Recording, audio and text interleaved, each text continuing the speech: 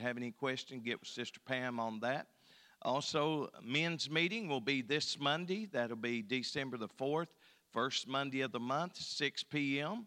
And then our Christmas program is actually going to be Sunday, December the 10th at 6 p.m.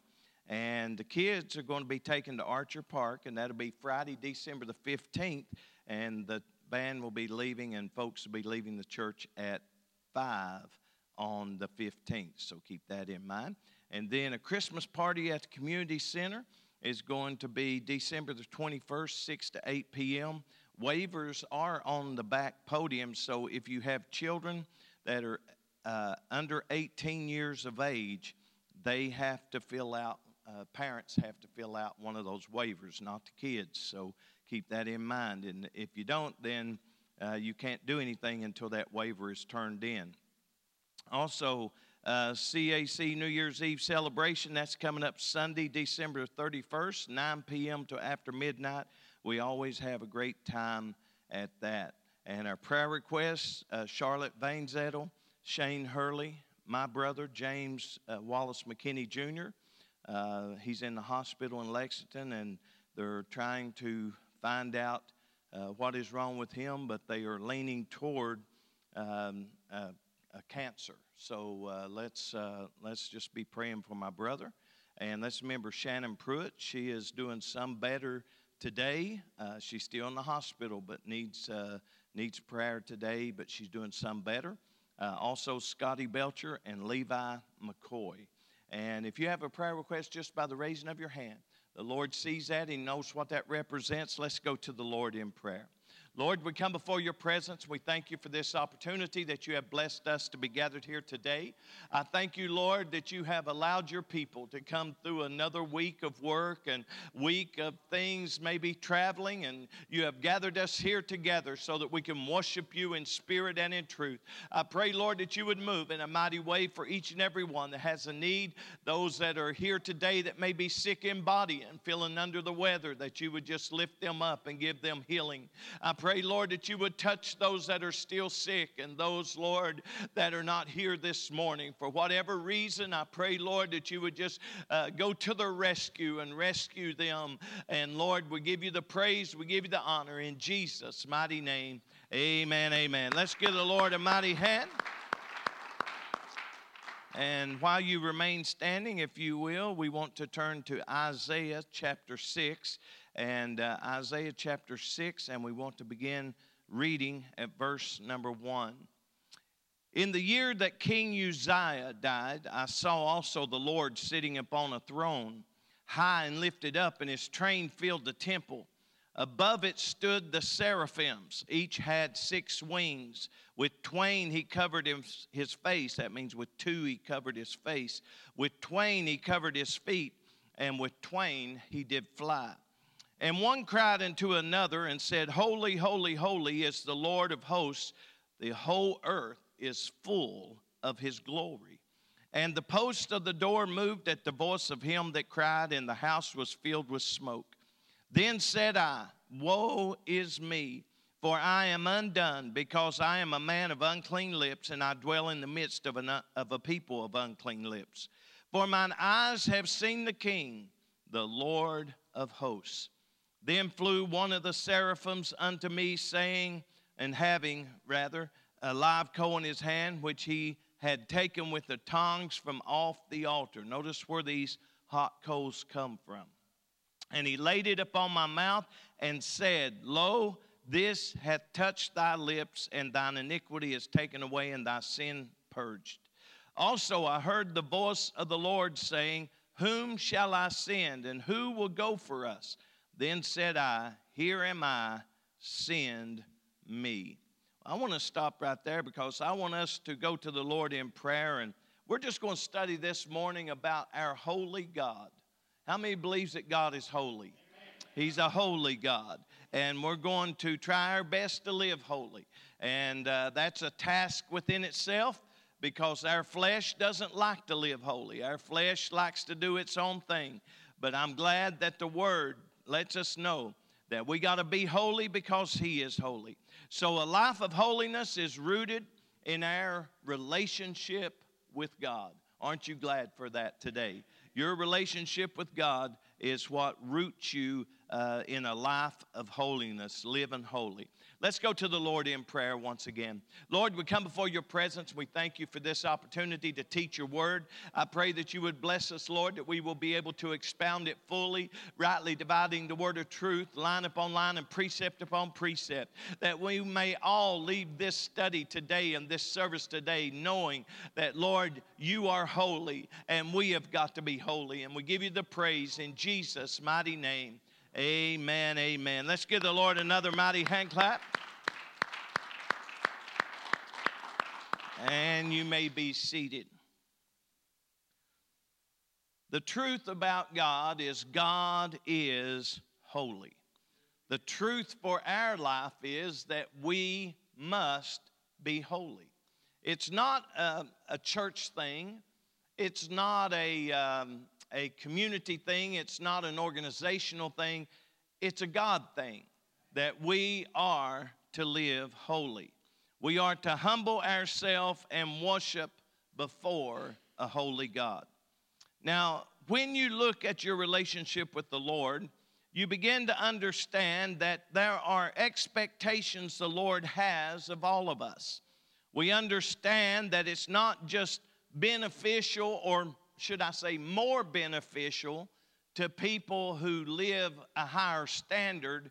Some people say, well, if you want more blessings, you just live a little closer. No, you got to live as close as you can, whether you get blessed or not. This is not about trading off. This is not looking like Hamas and Israel in a trade saying, Lord, I'll give you this if you'll give me that. This is about what the Bible requires of all of us if we are going to truly live for Him. So I want to humble myself in worship before the Lord. I want Him to know that I am here to worship Him. I am here to live for Him. I'm here to please Him. And if we all have that same mindset, guess what? When we come to church, we're going to have church. When we come to church, we're going to have a move of God, because nobody's got any prior agendas. Nobody's got anything on their mind other than, I just want to worship a holy God. And if we can do that, we're going to see some great things happen in our midst. So I want to start out just by looking at what the Lord did. He revealed Himself to Isaiah. And I think that's important to first make note of, because the mention of King Uzziah in Isaiah 6 and chapter 1, it provides an important backdrop to this chapter. And if you notice, it was in the year that King Uzziah died that this great vision was seen. And I think that sometimes when we look at detail, why did the Lord wait to reveal something so magnificent to Isaiah until, the death of King Uzziah? And of course, the true answers may never be known, but we can all think about how that sometimes it's in the midst of death or loss or hurt that the Lord comes to us in His greatest way. It's sometimes when you've lost a loved one by way of death that the Lord shows up for you personally. Sometimes it's in your sickness that the Lord shows up for you in a great way. He shows you He's your help, He's your healer, He's your friend. He's the one that will never leave you or forsake you. So I think that I would lean toward more of that the reason that this was revealed was because it was a time of loss. It was a time of Uzziah, the downfall of King Uzziah. It's actually an Old Testament illustration of the corruption of power. And after 52 years, Uzziah is the second longest recorded king to reign in Scripture. Such longevity is a testimony of the unprecedented peace and prosperity marked by the remarkable victories of this king. We find that he had victory over enemies like the Philistines as well as the Ammonites. We also understand that the glory of Uzziah's reign came to a humiliating end. And that's the way it is sometimes. He was banished as a leper. And it was something that when you look at, the writer of Chronicles gives us a reason for his introduction to this tragic story. But when he, Uzziah, speaking of Uzziah, was strong, his heart was lifted up to destruction. Now, sometimes when things are difficult and things are hard and we're suffering and we're overwhelmed, it's easy to serve the Lord. But it becomes harder when everything's going good. Now, you would think it'd be just the opposite, right? You'd think it'd be just the opposite. You'd say, well, you know, it's easier to serve the Lord when everything's going good. But we tend to be like Uzziah. We begin to be lifted up with pride, and we begin to be lifted up in ourselves, because when his heart was lifted up to his destruction, it was when he was strong, not when he was weak. And I think that that's something that we all should be aware of. The devil likes to take us at our highest pinnacle, when we've made it to the mountaintop, when we've overcome some things, when we've prayed through some things, when we were victorious over some things. And the devil likes to take us at that moment that we sit back and we're kind of relaxed, because now we got through what we was going through, and now we're kind of kicked back, and we're not having to fight as hard to get a move of God. We're not having to pray as much to get what we need from the Lord, so we kind of sit back. That's when the devil will attack. Now, I hate to keep referring to common Israel war and Hamas war and things like that, but there's so much in common with the way the devil is working with Hamas and the way the devil works with people. And one of the things that we understand is that Hamas wanted a cease or a pause from the war. And under the guise, we're going to release some prisoners and all this, and they did. But also they sent some dead people back. Right? And then Israel said, okay, that's it. We're back to war. But it was at a time of ease that Hamas was regrouping. It was at a time of the ceasefire. They wasn't all at the table negotiating releases. They had two people sitting in a hotel somewhere talking to some other people, and that's how they got the release of these prisoners. But you know what? These people were regrouping. They're getting their rockets in line. They're getting their weapons in line. They're getting ready to fight again, because they know, Israel is not shy. They have said, just as soon as we get the hostages released, we're still taking you out. Now, how many is willing to tell the enemy, you got something I want, but I'm going to still kill you? Well, Israel stands up and says that. Why? Because they're not going to be intimidated by the enemy. And I think that we ought not be intimidated by the devil. If the devil stole something from you, I think that we ought to just stand up and say, well, I'm going to get it back, devil. And then I'm going to put you under my feet, and I'm going to put you behind me, and I'm going to stomp on the devil a little bit. I believe that sometimes we ought to just tell the devil what we're going to do, because he certainly loves to tell us what he's going to do. He gets on our shoulder, man, I'm going to take you out. I'm going to make you sick. I'm going to cause you trouble. I'm going to cause you to have heartache and struggle and all these things. We ought to just start telling the devil what we're going to do. Just say, you know what, I'm going to get my joy back, devil, but I'm going to destroy you in the process. I feel the Holy Ghost in this, because you know what?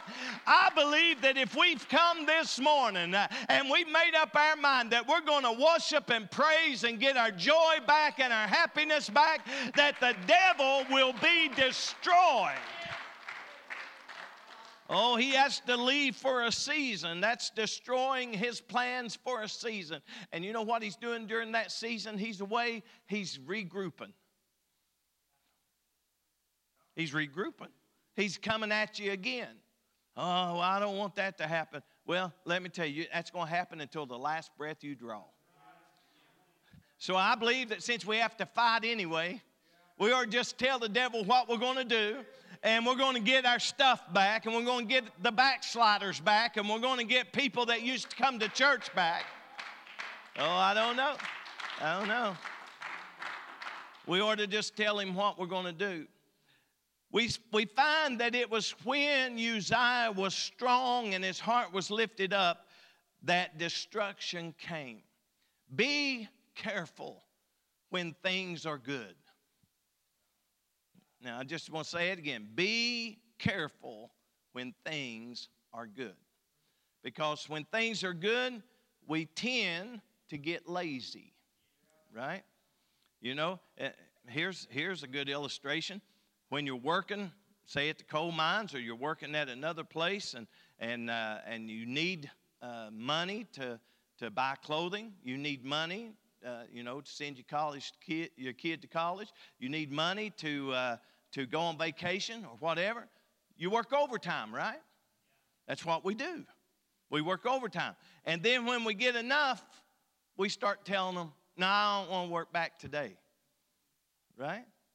I remember doing a job interview, and the guy looked at me and said, "Are you an everyday worker?" I said, "Yes, sir."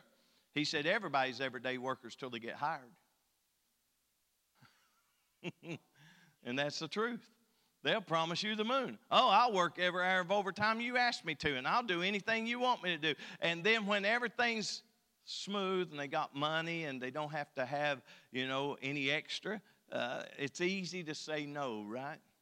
It's easy to turn down. I always hated to turn down overtime at work. And I told them, I said, "Now, I'll work any day over except Wednesday." And I just let them know up front, Wednesday was God's time, and it ain't my time, and it ain't their time, and it's nobody else's time. It's God's time. And that was before I ever started pastoring. So I want you to know, I didn't just start living this way after I started pastoring. I lived this way, long before, 16, 17 years before I ever became pastor. And the reason being is because my relationship with God is everything. That's the only thing that matters in this life. It's not whether people like me or people want to, give me honor or anything like that. That's not what it's about. It's my relationship with God. And we all need to work on our personal relationship with God, and it would save us a lot of heartache. We wouldn't make some mistakes that we'd have to have everybody in the church pray about at a later time if we would just have a good relationship with God. So Uzziah was struggling when everything was good. Everything was good. And he got lifted up. He thought, well, I'm a good king. I've got a good army. I've got good people under me. I don't have to be so aware of what's going on. I've seen churches do this. Church start having revival and growth start happening, and then everybody just kind of kicks back. From the pastor to the pew, everybody just kicks back. Oh, we don't have to invite nobody no more because, look, we got people coming in left and right. And then next thing you know, you got people backsliding left and right. And then next thing you know, you look around and the Sunday school department's dwindled away and the youth department's dwindled away and the church has dwindled away. But at our pinnacle, we just kind of just set back. That's what a lot of pastors and preachers and churches do. And I've seen churches do it to the point that the church had to fold. The church had to fold. Now, I never want us to ever get in that place. So we're not going to get lazy when things are going good. When revival happens, we're not going to get jealous. You've heard me say this so many times, and I tell you this over and over again. When new people start coming in, I tell everybody that's in church right now, don't start acting up. Now, does it work? No. Because the very ones that want to quit coming, or the very ones that's getting jealous, or the very one, is people that's been coming for a long time. But you see, I preface revival with this. When it starts happening and people coming in, everybody else that's here, behave. Because it's easy for us, when we see growth, say, well, they don't need me now, or they don't want me here. or, I've been here a long time. We get that, prodigal son brother syndrome. If you read your Bible, you know what I'm talking about. And if you don't know what I'm talking about, go read your Bible. It's a fascinating book. Isaiah saw the Lord. Two assumptions shape our understanding of Isaiah's vision. The first is that this account is a report of Isaiah's initial calling as a prophet, based on his confession of sin. It's when he first really felt the call of God. That is an assumption. It's important to bear in mind that neither of these points are laid out in Scripture. But why would a prophet need his lips cleaned? Right? Why would a prophet need to be, cleansed? And so most scholars say this is the first call of Isaiah to be a true prophet, and just an account of that. And then also it begins to just talk about the second thing, is that the vision took place within the precincts of Solomon's temple, since the seraphim took a coal from the altar to cleanse Isaiah in Isaiah 6:6. However, it is important to bear in mind that none of these are actually in Scripture. It's man's view, trying to figure out, why is this happening? Why is that happening? We're just under the assumption, right? So that means that we're not going to say this is the purpose. But we also understand that sometimes that is where it comes in. When you start reading the Bible, you have to understand what it's implying. Sometimes people talk about the law, the letter of the law. And then some people talk about the spirit of the law. And the letter of the law is what it says. The spirit of the law is how you apply it, okay, or the intent. And so if you don't understand those two things, you might read the word and get plumb bent out of shape and say, well, who can be saved? Because I don't know about you, but there's a lot of stuff in the Bible that if you let it get in your mind, and you say, well, I can't do this 630 some, over 600 laws, and what can I do? Even the disciples said, well, who can be saved? You see, sometimes that's what we get into, because if we're not careful, we look so much at the thou shalt nots that we forget about the thou shalts. And so we start talking about, well, then who can be saved? There ain't nobody can live that good. Ain't nobody can live that holy. Ain't nobody can live. Well, the Lord is telling us we can live holy. He's given us every opportunity. Not only has He given us the Holy Ghost to help us live holy, it's not just to shout us around the building. It's to help us live holy. It's to teach us things so that when we do read something, we don't get all overwhelmed and say, I can't live that. I've heard people say, I'd invite them to church, and they say, oh, well, brother, I tell you, I'd like to come, but I just can't live like you all. And I'm thinking, live like what? The Bible? Right? Live like the Bible? You can't live like the Bible? Well, if you can't live like the Bible, then you ain't going to be saved. It's that simple. So I believe that as we read this and we see everything unfold, we begin to see how that Isaiah saw the Lord. And it's important to understand how Isaiah saw Him. He did not see Him lowly. He didn't see Him calm. He didn't see Him as just another man or another good person. He saw Him high and lifted up. He was sitting as King of Kings and Lord of Lords. He was sitting in authority. His train filled the temple. To understand the king's train, every victory that king had, they added on to his royal train. So that if he just won one victory, he might have a suit jacket on like me. And everybody see the king, they say, well, he just won one battle. He ain't much of a king. But if they saw somebody and the train went for feet, maybe even a block. We don't know how long some of these kings' trains were. But I do know this, when Isaiah saw the Lord, his train filled the temple. And I think about this because it let Isaiah know, it let me know that there was no battle. As long as you're in church serving the Lord in the house of God, there's no battle that can be lost. I'm going to say that again. If his train fills the temple, then there's no defeat in the temple. There's no defeat. Many speculations have been, talked about this train, and they said that somehow it was a separate garment attached to a robe, but the real support for this, we see this train usually refers to a seam or edge or hem of a garment rather than something that is just separate. So this train that Isaiah saw filled the temple. Just think about how many pieces of material could you put in this building here? And this is not even the size of the temple. So think about how many pieces of material you could put here that maybe say, this is going to represent my victory, and this is going to represent my victory.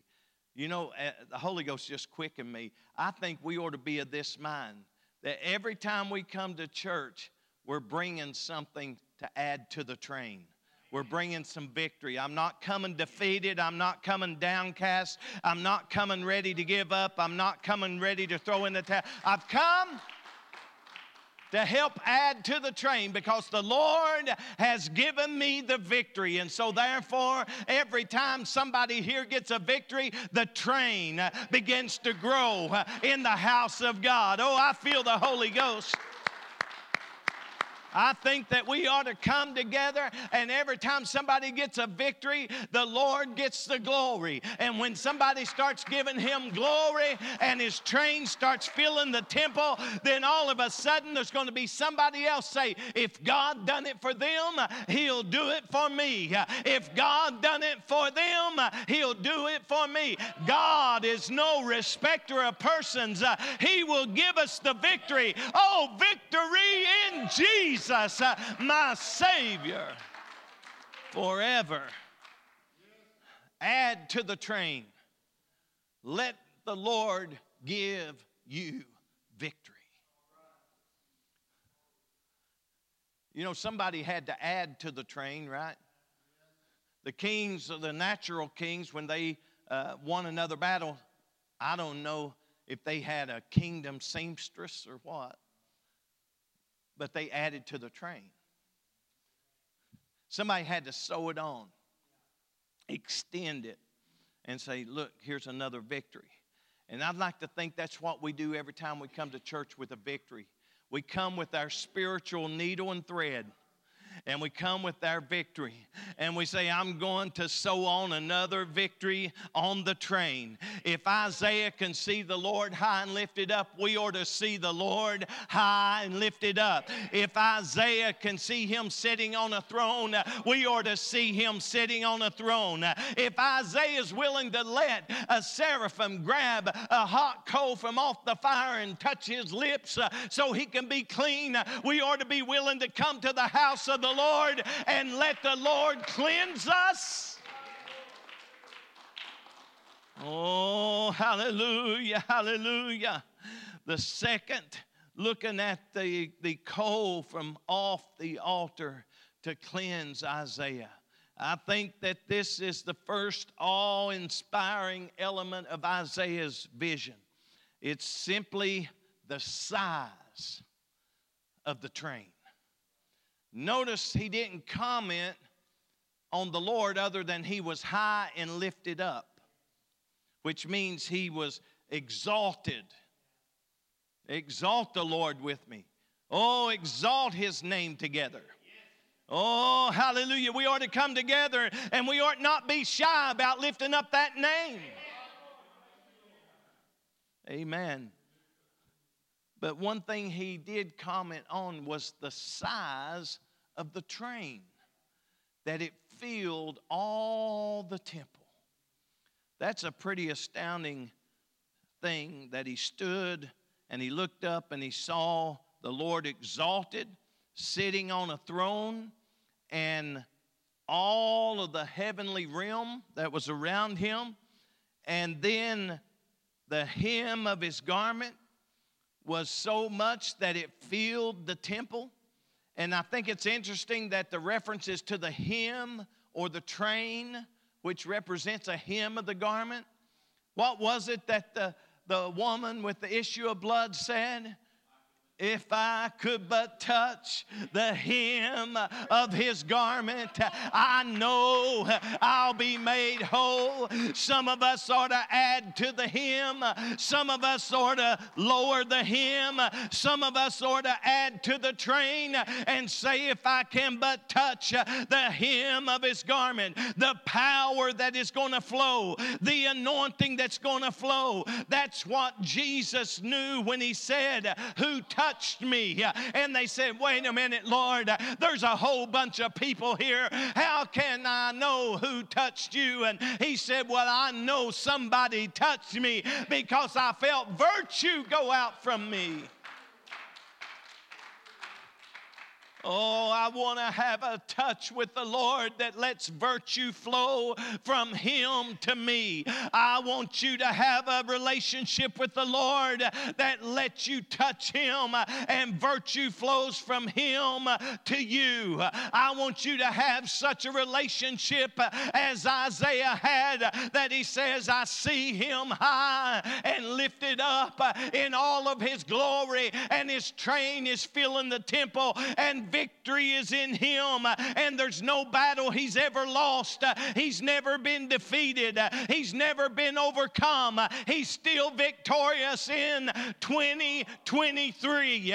He is still the same God today that he was when Isaiah saw him. He's still the same yesterday, today, and forever. He is still wanting his people to have a relationship with him that will get them to see him. Oh, magnify the Lord with me. Oh, magnify the Lord with me. I think about this, and I think about how big he saw God, and how big he saw the train, and how majestic the Lord was in his eyes, and victorious he was, and glorious and holy, and all these things. And we begin to see that if we will have that same relationship, that we will begin to magnify the Lord. Now, magnifying the Lord doesn't have anything to do with you making him any bigger. But what it does have to do with is you seeing him bigger. You see, you've got to see what Isaiah saw. You've got to see and know. When you read the scripture, you've got to turn a page and say, I see Jesus high and lifted up. I see him victorious. I see him as my Savior. I see him as my healer. I see him as the one that can protect me. I see that I can run into his name because it's a strong tower. I see that there's something about Jesus. There's something about the name of the Lord. There's something about knowing how many victories he has won. Oh, I believe that we ought to have a relationship where we seek his face. David said this, I've got his face before me, ever before me. I'm never going to be anywhere where I can't see Jesus. That's what that means. You know what? I know that you're probably not going to see physical Jesus walking around, but I never want to be anywhere that I can't see his face. I never want to be anywhere where I let this go and be lowered to where I start looking at things that should not be looked at. I never want to be in a place to where I forget his word is what's going to increase my faith. Faith comes by hearing, and hearing by the word. I never want to be in a place where I quit looking for him to be high and lifted up. I never want my life to become short of the glory of God. I never want to find myself going through life and getting in a place to where I don't lift him up every service, because it's not about stroking the pastor's ego. It's not about trying to get somebody to like your praise and talk about your worship, but it's your relationship with God. And if you don't have a relationship with God, you're going nowhere quick. You're going nowhere quick. Isaiah saw the Lord high and lifted up, awe-inspiring. It was something more than what anyone, if you will, could virtually describe. Describe it the best you can, but even at your best, he's still higher. If you say the Lord is good, he's still gooder. If you say the Lord is great, he's still greater. If you say the Lord's mighty, he's still mightier. If you say the Lord is awesome, he's more awesome. Or awesomer. The angels declared his holiness. Now, wouldn't you want to take the angels' words that the Lord is holy? If they're worshiping the Lord and crying, holy, holy, holy, then we ought to be crying, holy, holy, holy. The Lord is holy. And so the understanding and the sense of seeing God's holy glory, first Isaiah witnessed the presence of 6 winged seraphim. And we're not told how many seraphims he saw, but we're told how many wings the seraphim had. 2 that they would cover with, and 2 they would cover with, and 2 they would fly with. So it lets me know that there's got to be some covering, and there's got to be some flying. And we as the people of God have got to learn how to stay covered by the blood of Jesus Christ, and covered by the anointing, and covered with the Holy Ghost.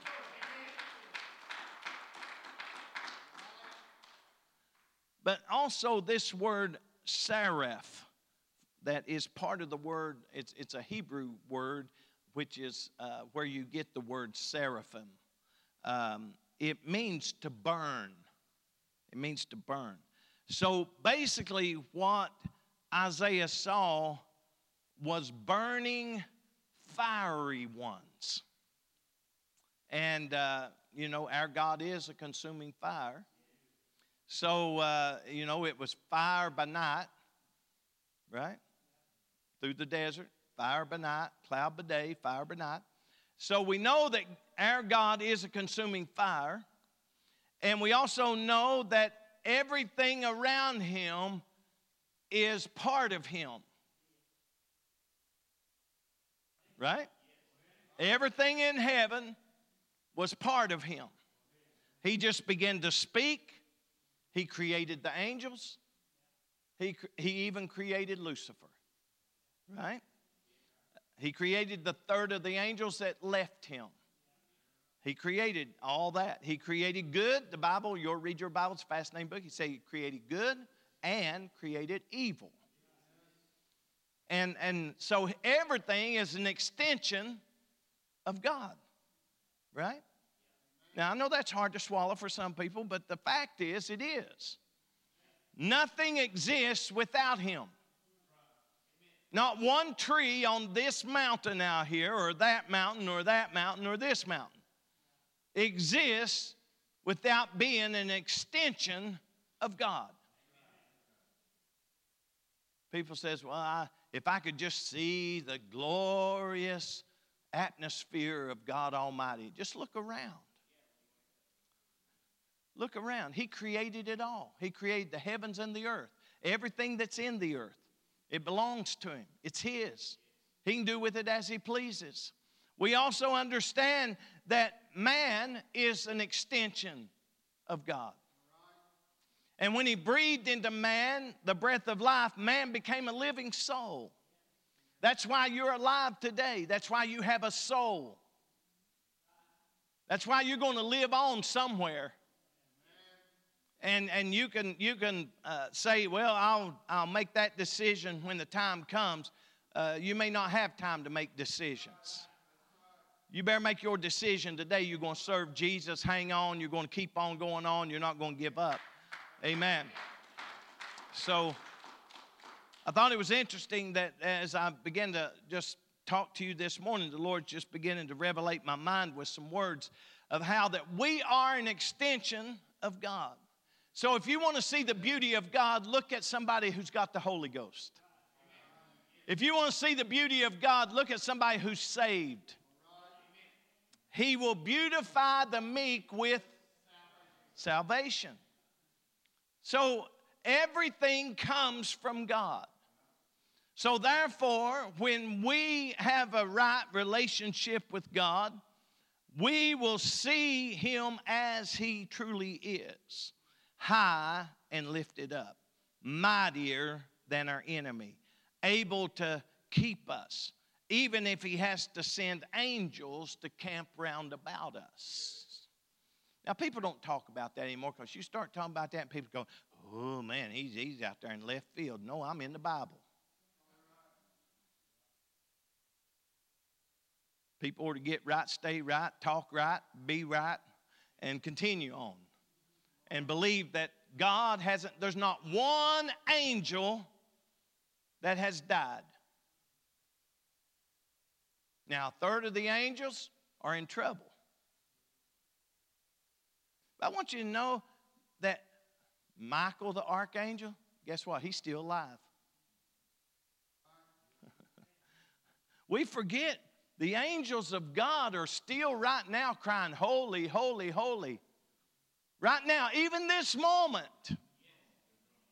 they're crying in heaven, holy, holy, holy. They're lifting up the one sitting on the throne that Isaiah saw. The seraphims are still there. And you never know. You know, we used to sing a song years ago. I'm going to go way back in the 80s. King Jesus, won't you hear me when I pray?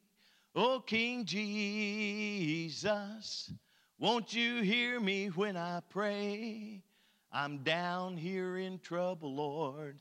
Send an angel by my way. I'm going to tell you, God still sends angels. Maybe you need comfort, and maybe you need help, and maybe you need strength, and maybe you need protection. How many times have you heard, if I'd been 5 minutes ahead in the car, I would have been involved in that accident? Who's to say the angel didn't put you behind somebody slow and you're cursing them the whole time you're behind them? Right?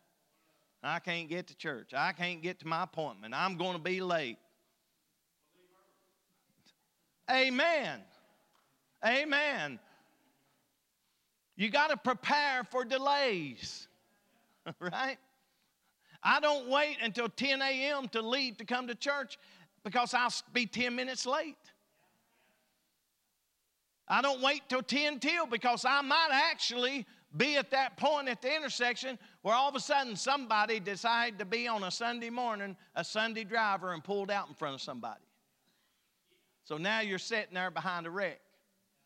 You plan ahead. You want to be here early. If we got church starts at 10, don't wait till 10 to get here. Come at 9:30. There's some good stuff happens. We pray in the prayer room. We practice and sing. You can worship even before Sunday school starts. There's all sorts of good things can happen. But I want to see the Lord for who He is. I want to see Him high and lifted up. The angels declare His holiness. They began to cry, holy, holy, holy. The seraph is a Hebrew word which means to burn. Now, some people says instead of a fire or a fiery ones, that it means that they are just bright as the sun. They're just bright and they're illuminating.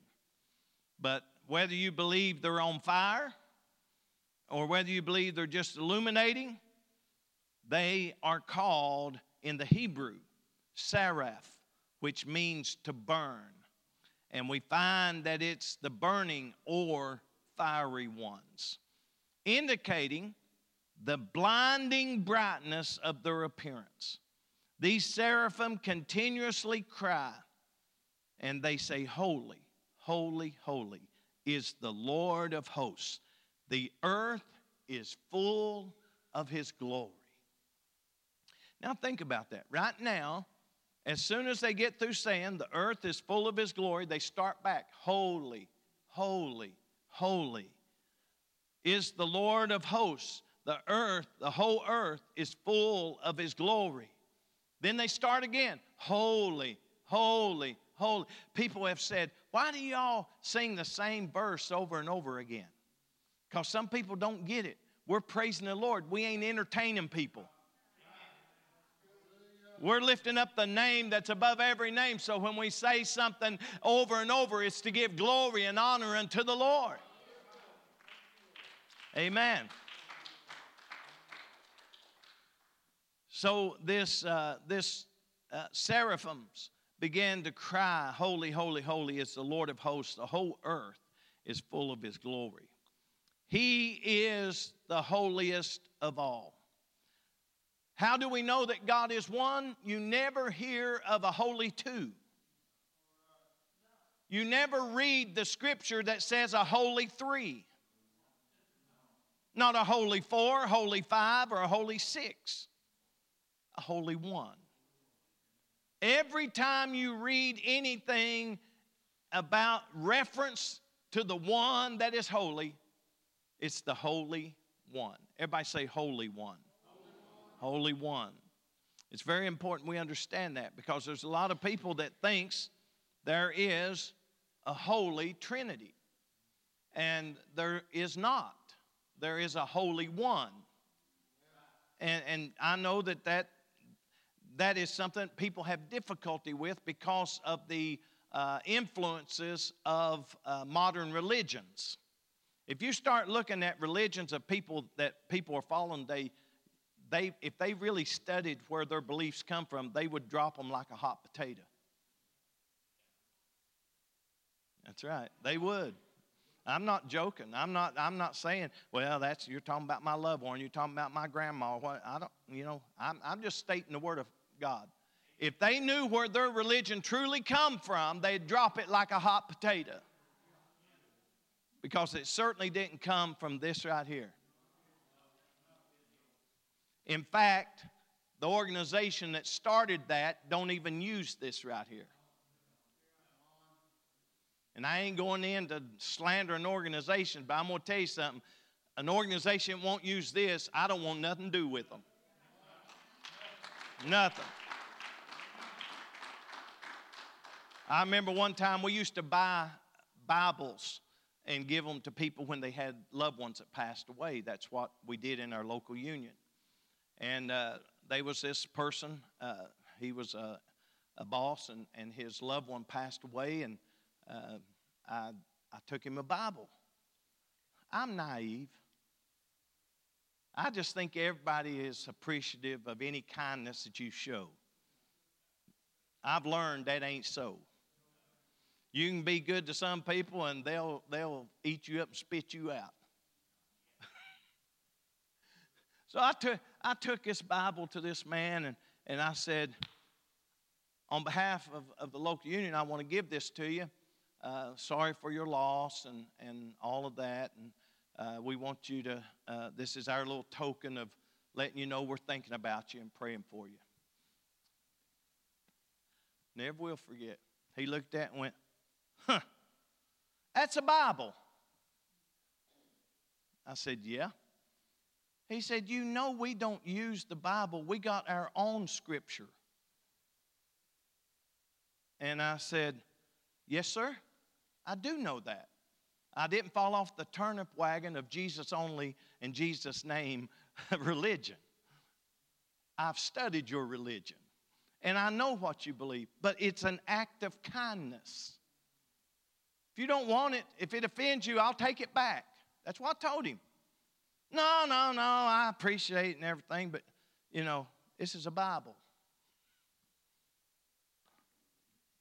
I hope that it just got in his spirit a little bit. And when he was sitting there after I left, he opened it up and just peeked in it just peeked in. And I pray that the angel just put it in Acts 2:38. He just peeked at it. Now he's forever bound by it. Right? You can't look and say, I didn't know. Well, let me tell you, there's so much preaching today. If you don't know, there's something wrong with you. You're hiding under a rock. I like the Word of God. It's powerful. It's quick. It'll bring you to life. I want to just say that if most people knew, and it's not just that religion, it's religions that have branched from that through time that people now accept with open arms. I'm going to tell you something. There's only one Lord, one faith, one baptism, one God and Father who is above all, through all, and in you all. And anybody else, I don't care if they are kinfolk. I've got kinfolk that are believing a lot of stuff that originated from the people that won't take a Bible. I'll just leave it at that. But I believe that we got to stand up in the day we're living in and say, I need the Word of God. And all of this nonsensical religion that's out there, why in the world will we place our eternity on something that's going to send us to a place called hell? Why not have this right here and say, this is what I'm going to stand on? This never changes. It's forever settled in heaven. You're not going to get anybody to republish it that it's not going to say. You might have different versions. You might have different ideologies, but there's still going to be somebody that says the King James Version is good enough for me because it tells me who Jesus is. It tells me who the Lord is. I can see Him high and lifted up. I will seek to see the Lord for who He is. Oh, hallelujah. We should probably not be surprised that when people start serving the Lord, they want to know more about Jesus. You know, I remember when I first started serving the Lord, I couldn't get enough. I'd read, I'd study, and then I'd go to the pastor and I'd say, tell me what this means. Tell me some stuff. And he never would. And I thought, why ain't you going to tell me some stuff? You could save me a lot of study time. And he said, I want you to read it for yourself. I want you to read it for yourself, because if I tell you, somebody else can tell you something different, and you might believe them. And he said, so I'm not going to tell you anything. I'm just going to let you read it for yourself. So that's how I became a student of the Word. I wanted to know more about my Jesus. I wanted to know more about how I was serving the Lord. If I was in the wrong religion, I wanted to get in the right religion. If I was in the wrong church, I wanted to get in the right church. I was worried about my soul. So I wasn't going to just take somebody's ideology and say, well, the popularity is that there's more of this denomination than this denomination, so I guess I'll go with the multitude. No, when you go with the multitude, you find out Jesus had a lot of people that had a religion when He showed up. And then He began to teach and preach everything that tore up. The Bible, I love the way they record it, because it said they have turned our cities, the disciples have, upside down. There's something about this word that exalts itself above every other teaching. You can put certain people's scriptures against this, and this will be exalted. Now, I can say this and not offend anybody in Phelps, Kentucky, I think. You never know nowadays. You can take the Muslims' Bible,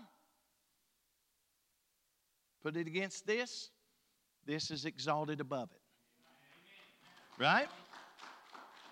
I don't think that'll bother anybody in Phelps. Now, if I get in Lexington, it will. That's right. be aware of what you believe. Be aware of who you're serving. Be aware of what the Bible says. I often think of Sister Nicole. Sister Nicole is the most exciting, vibrant, hungry new saint that we have. And I tell her that. I don't just say it now. I tell her that, and I tell my wife that. I said, I told her the other day and told the whole church, I wish I had a whole church of her. People that's hungry, worshipers, want more, tell me more, preach to me more, just give me more. That's what we need in our life. If you're going to stay saved in our world today, that's what you got to have. You got to have the made-up mind, I want more. You can't be one of these people, well, I've been in church 50 years. I done know it all, seen it all, had it all preached to me, had it taught to me. You can't tell me nothing, Pastor. I'll tell you what, I've been in church since 1981. And I want you to know I've been preaching since 1982. And there's still stuff when I read it, it jumps out at me. And I go, wow, I never saw it in that manner. I was teaching, I guess it was Wednesday. I'm not sure if it was Wednesday or maybe the weekend before, but I was teaching and I was talking about how that Moses said he was a stranger in a strange land. Now, we all know we live in a strange land, but reading that, it just jumped out at me. How that, yes, we're strangers, but we're living in a strange land. I ask people all the time, do you think today's strange? Definitely it's strange. If you don't think these are strange times, you just got born since, 2000. Because if I could take you back in the day and show you when right was right and wrong was wrong, and preachers wasn't afraid to say it, and saints wasn't afraid and ashamed to live it, you'd be saying, whoa, is that the way it was? Yeah, that's the way it was.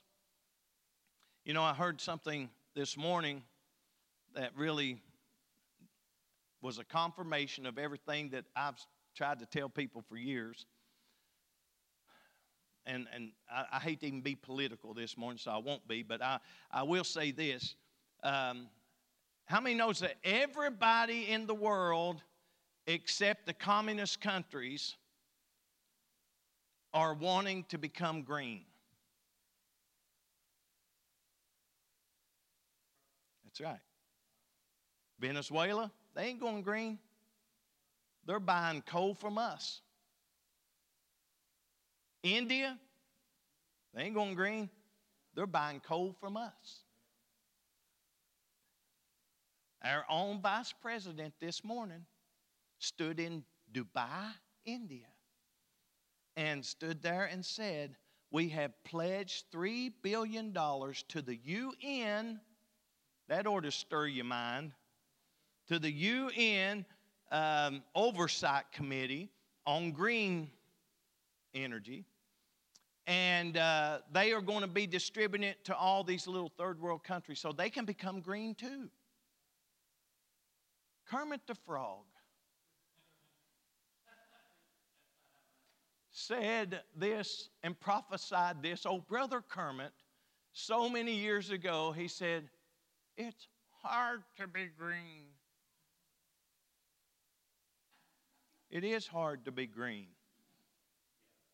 Because here's the deal. If every coal fire, and here's what she said, which just puts icing on the cake of whatever you want to believe and get offended if you want to, this is truth. We're going to shut down every coal-fired power plant in the U.S. out of our own mouth. That's right. You better know your politics, and you better know who you're supporting. Because I'm going to tell you, if you support the wrong crew, you're going to find yourself under communist rule. Because let me just ask a question. This is just me taking a break, time out from the Sunday school lesson. Let me ask you a question. I'm no scholar. I'm no educated man. I don't have a master's degree. I don't have a doctorate degree. I have neology. But I will tell you this. I'm smart enough to know that if everybody else besides China, Venezuela, Japan, different ones, if everybody else is shutting down their coal-fired power plants, which is the backbone of our country, what's going to happen when the power grid goes off and it's January the 25th and it's 3 degrees outside and you're shivering and cold and no power's coming on for you? How easy is it going to be for a communist country to just walk in? Because you're too cold, you can't move. No, that's not some conspiracy theorist. That's not some ideology of the day. This is fact. The reason America was a superpower and still is up to now, the reason we were a superpower, we controlled the steel, we controlled the coal, we controlled the oil, we controlled energy. You take all that away from us, it ain't going to be nothing. How you going to even charge up your car? Now you know what they've got going. I got to get off this. You know what they got going? Because it's time for us to quit anyway. So I'm coming to a close. They're coming with a way to charge electric cars wirelessly. Because everybody's worried, especially us East Kentuckians, you go across Big Creek Mountain, you're going to run out of power about halfway up. I've got a hybrid, and it runs on battery power, and it runs on gasoline. It's sitting right out there, 200 and some thousand miles on it. When I'm going 35 and under, it's electric. But it don't always stay electric. It'll stay electric about from here to that curve down there. And then it kicks on gas to charge up the batteries. Okay? So they said they're going to do it wirelessly. Now, how many remembers when cell phones first come out? What was everybody afraid of? No, not signal loss. Cancer, right? Oh, if I put this phone to my ear, it's going to give me brain cancer. That's what everybody's worried about. Well, let me ask you something. If everybody's starting to get their cars charged wirelessly, how much sound wave electricity and all sorts of other stuff is going to be bombarding our bodies while our electric car gets charged? I'm just saying. I will tell you this, the people that control the energy, whether it's coal, oil, or any of the other facets of life, food, our farmland's shrinking. And you know who's buying it up? China. China's buying up our farmland. Why are they doing that? They want to have stuff sent back to China? No. They're going to starve us out. Now, I know, you're a conspiracy theorist. No, I'm telling you the true deal. People that control that are going to be the superpowers of the end time. So you better be praying for all of our leaders in Washington, all of our leaders in Frankfort, all of our leaders in Pike County, that decisions are made for the betterment of the country and not trying to get some weird idea. With that said, I'm glad I'm going to be like Isaiah. I'm not going to watch the coal market. I don't do stock market. I don't, look and see what's up and what's down. I'm looking to see what's up. Amen. I'm looking to see what's up. And what's up? I'm going to tell you what's up. Isaiah saw the Lord high and lifted up. And that's what's up. And he began to see the Lord in all of his glory. And I want to humble myself before the Lord that I can be holy and I can be what the Lord wants me to be. I want my relationship to be right. Amen. May the Lord richly bless you and keep you as our prayer. As we get ready to close, we're going to turn it over to Brother Dwayne. Brother Dwayne, let's give Brother Dwayne a great hand as he closes out. Give the Lord a great hand. Come on, he deserves more than that. Amen. I love that lesson this morning. Every time I turn in my Bible to Isaiah chapter 6, or I hear a message or a Sunday school lesson, I love that. It just stirs me up. Amen. I want to see what Isaiah sing, don't you? Amen. I want to see him high and lifted up in my life. Like Brother McKinney was teaching, we can't make God any bigger and greater, but you can make him more and greater and bigger in your life. Amen. And I want to do that. How many anniversaries or maybe somebody getting a little older, birthdays this morning?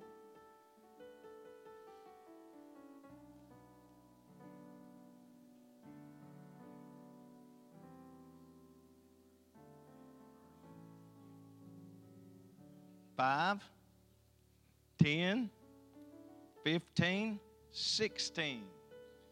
16 years.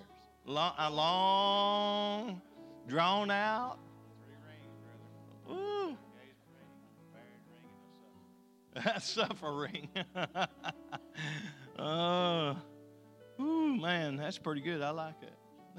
Y'all been involved in our lives. We appreciate y'all.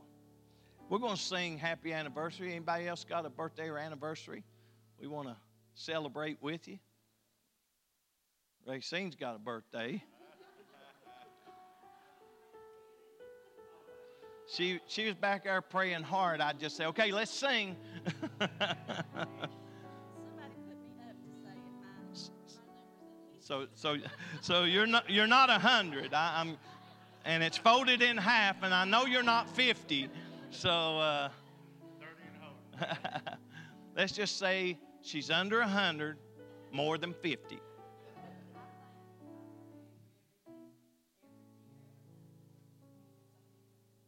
Amen. Amen. We appreciate Sister Racine, Brother Larry. They have been such a tremendous help here at this church, and just appreciate them so much. Appreciate Brother Chris and Sister Channy and the 3 rings. I have to remember. Engagement ring, wedding ring, and suffer ring. I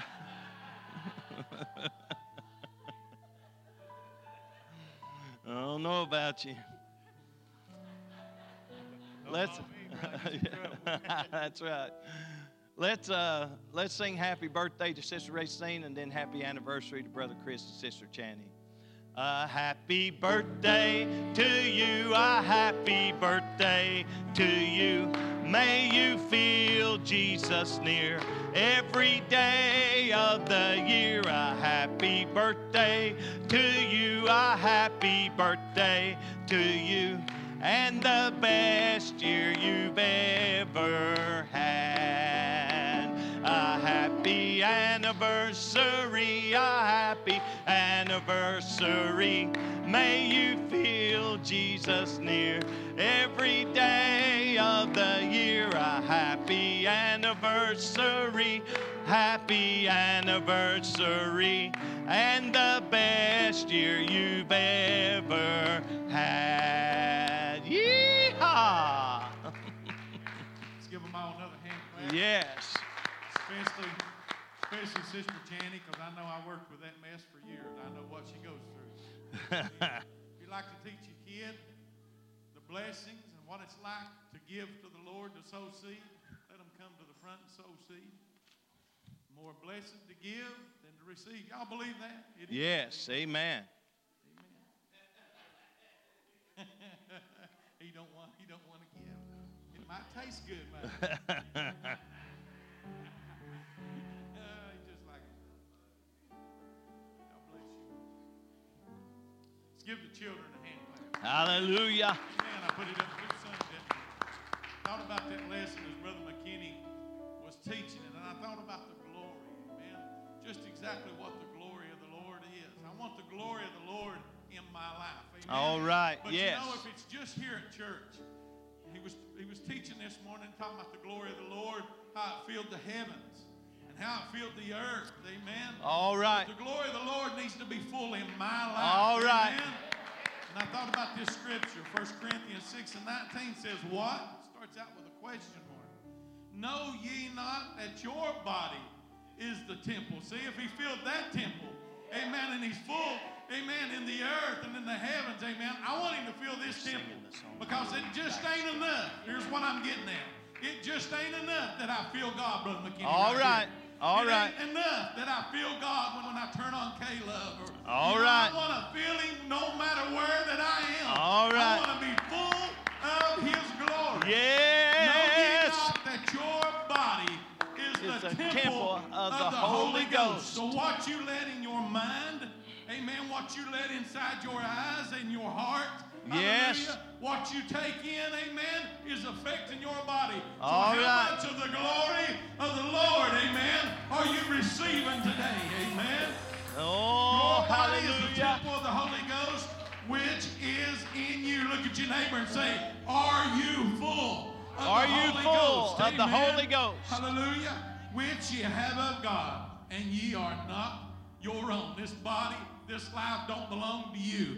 It belongs to him. Amen. So are you lifting him up in everything that you do? Is your life full of All his right. glory? Come on up Thank with you, us. Jesus. Let's worship him. Amen. Hallelujah. I want to be full today, don't you, church?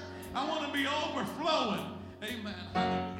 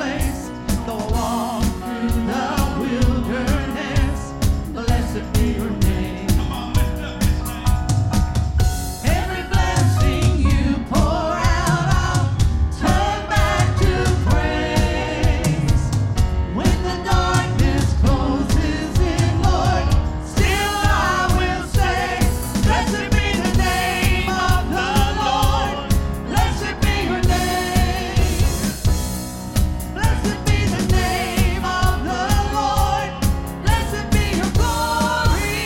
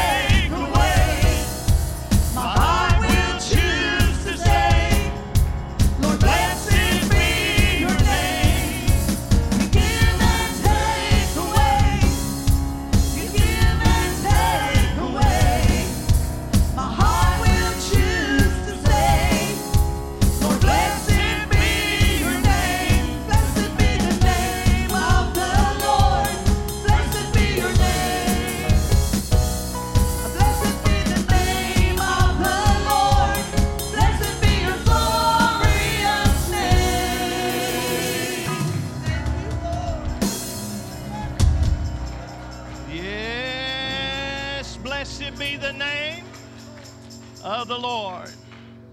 Hallelujah. Hallelujah. We want to remember Sister Gracie in prayer this morning. She's under the weather.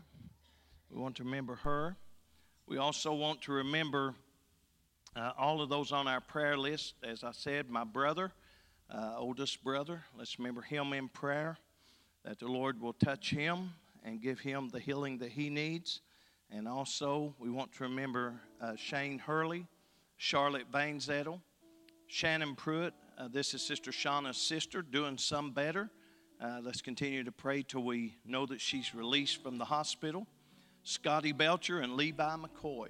If you have a prayer request you'd like to make known just by the raising of your hand, there's faith all over this house.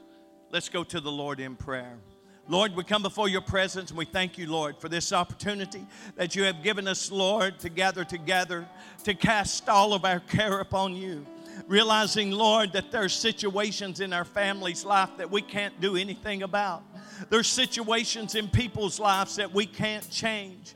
But Lord, you are the author and the finisher of our faith. You are the one that can heal. You're the one that can deliver. You're the one that can provide. I pray, Lord, that you would move in a mighty way for each and every one that has a need. That each and every one would receive something special to know that you are there. You care. That's why we cast all of our care upon you, because you care for us. And we give you the praise in Jesus' name. Amen.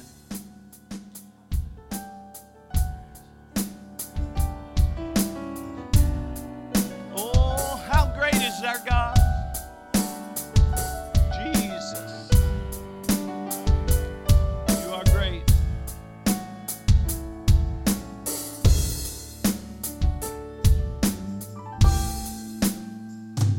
How great is our God?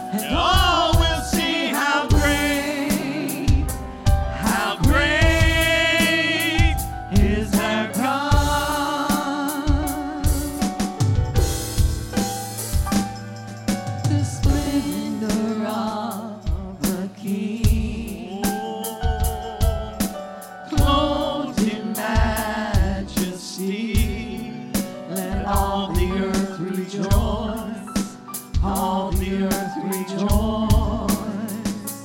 He wraps himself in light, and darkness tries to hide, and trembles at his voice, trembles at his voice. How great is our God?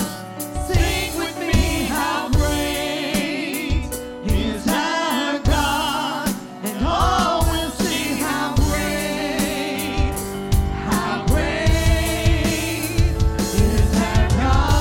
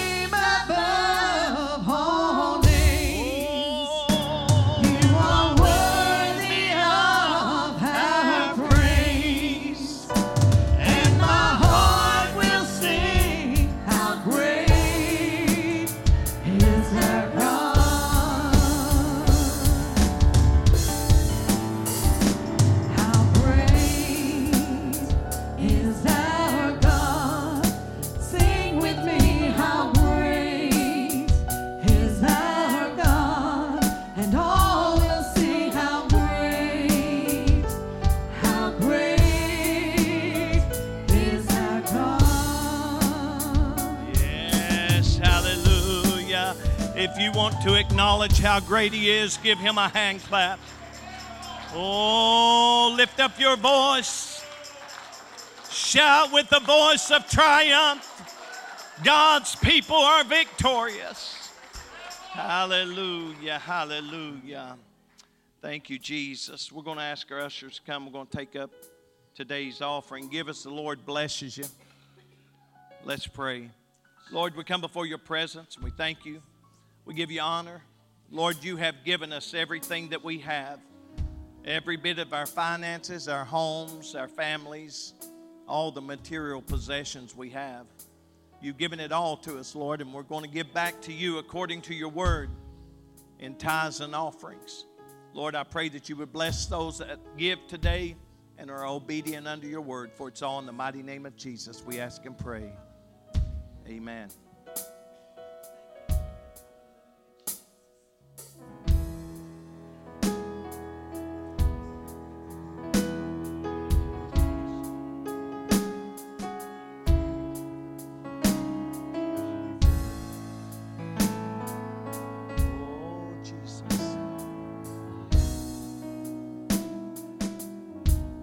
I saw the Lord seated on his throne. He was clothed in glory, exalted high, and the train of his robe, it filled the temple, and the angels circled round as they cried,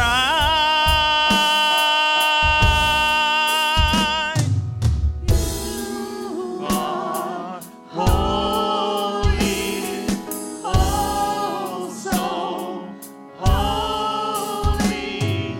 You are holy, Lord of hosts. You are holy, oh so holy. You are holy, Lord of hosts. And woe is me, for I'm unclean, for my eyes have seen the Holy King, and he cleansed my lips right before I die, and the pillars they shook as the angels they cried, "You are holy, oh so holy. You are holy, Lord of hosts. You are holy, oh so holy. You are holy, Lord of hosts." I saw the Lord seated on his throne.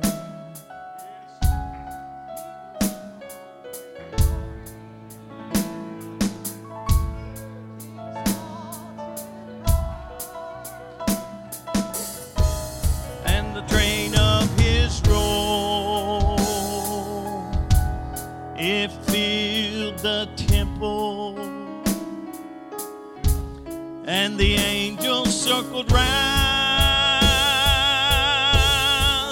as they cried, "You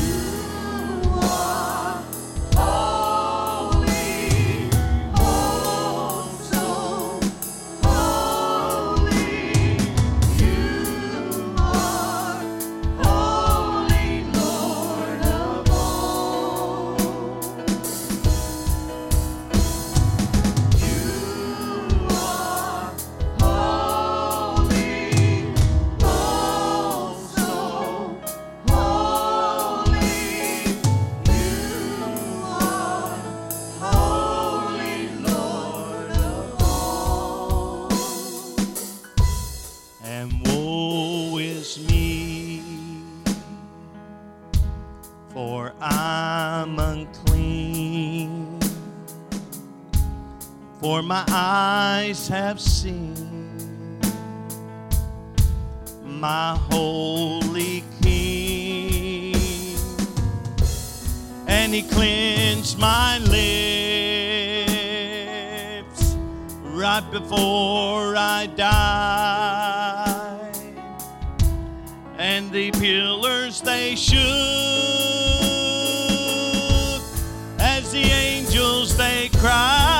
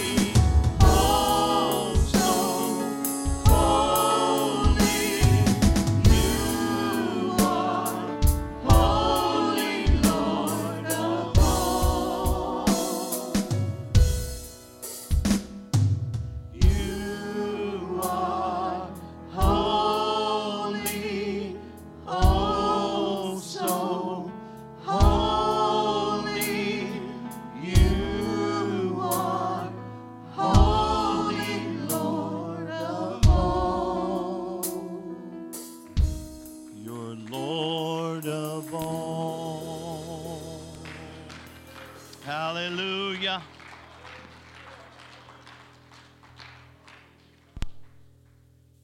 Thank you, Jesus.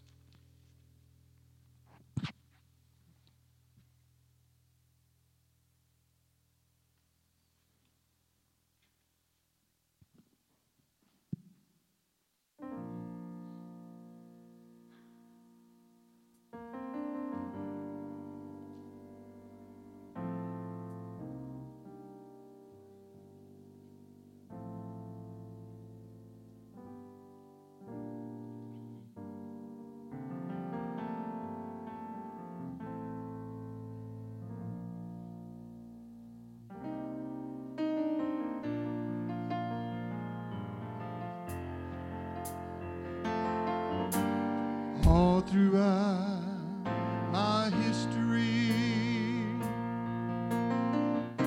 your faithfulness has walked beside me. The winter storms made way for spring, and every season from where I'm standing, I see the evidence of your goodness all over my life, all over my life. I see your promises in fulfillment all over my life, all over my life.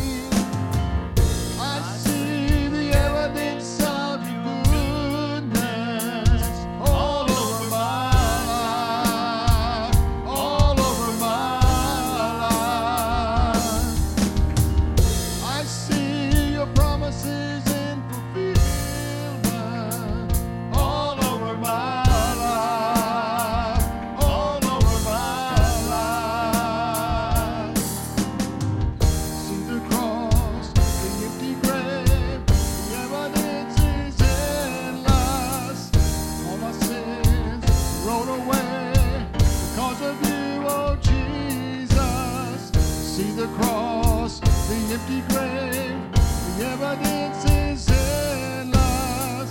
All my sins thrown away because of you, oh Jesus.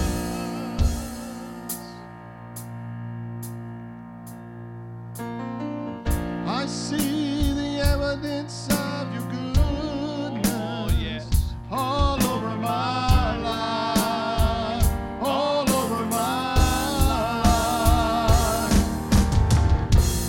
See the promises of fulfillment. All over my life, all over my life. I see the evidence of your goodness. All over my life, all over my life. I see your promises in fulfillment. All over my life, all over my life. So why should I fear? The evidence is here. Why should I fear? The evidence is here. Oh yeah. Why should I fear? The evidence is here. Why should I fear? The evidence is here. Hallelujah. Hallelujah.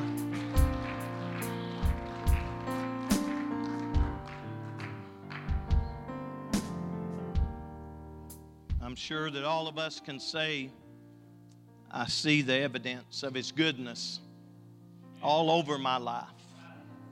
Hallelujah. How many feels the Lord has given some evidence of His goodness all over your life? All over your life. Praise the Lord. Thank you for being in the house of the Lord today. And we want to continue to pray for those that are not here because there's always sickness that arises, and it usually starts about this time of year and goes through to about February or March. And it seems like it's everything from flu to viruses to just other things, but God is going to get glory in spite of it all. Amen. How many's going to give the Lord glory? Amen. I'm going to give Him glory in spite of it all. Praise the Lord. I'm kind of torn between two messages today, and I was asking the Lord to give me a confirmation of what needs to be for the day. And one of them is just kind of standing between your promise and the promised land. Sometimes what we're told and what we are actually seeing is two different things. And that's kind of where all of us are at in this world.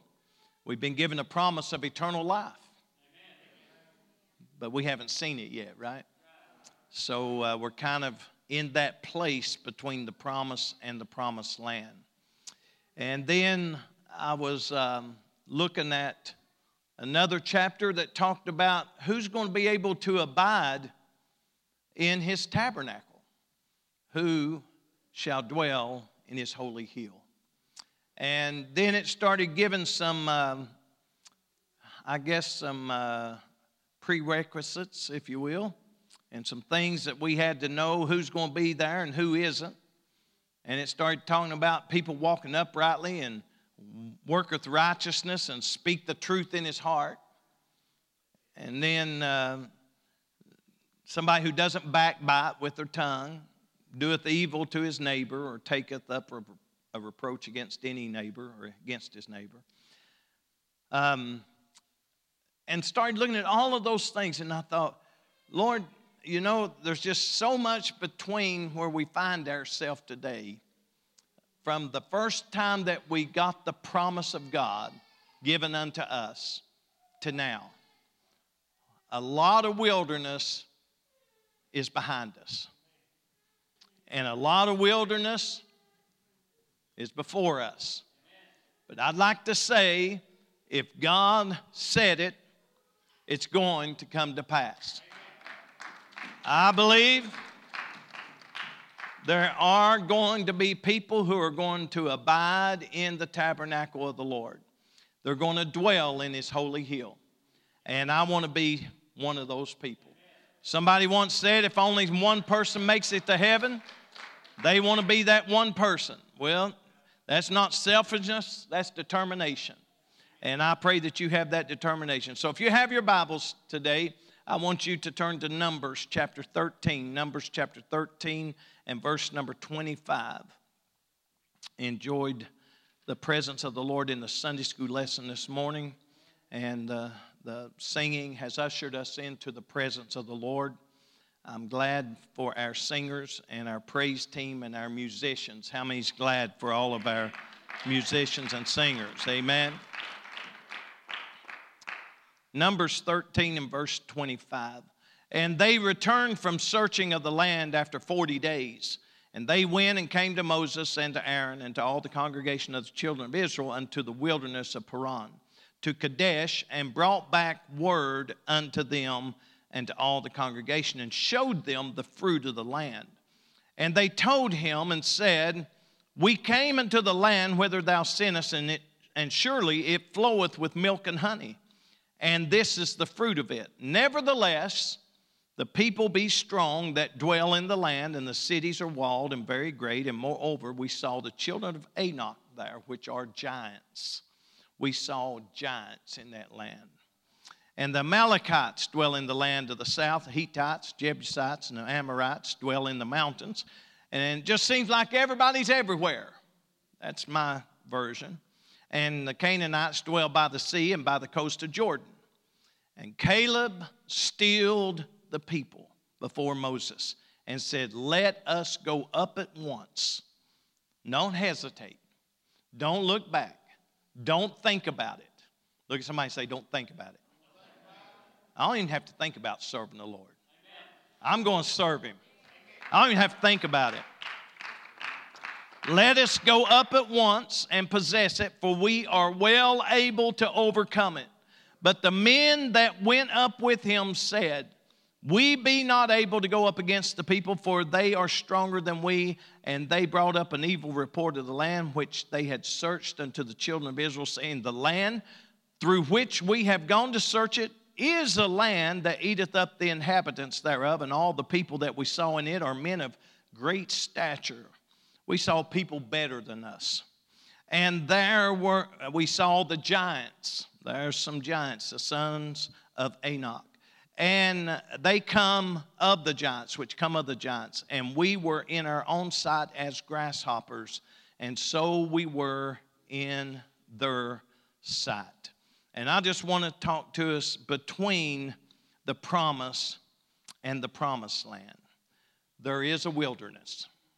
Look at somebody and say, there is a wilderness.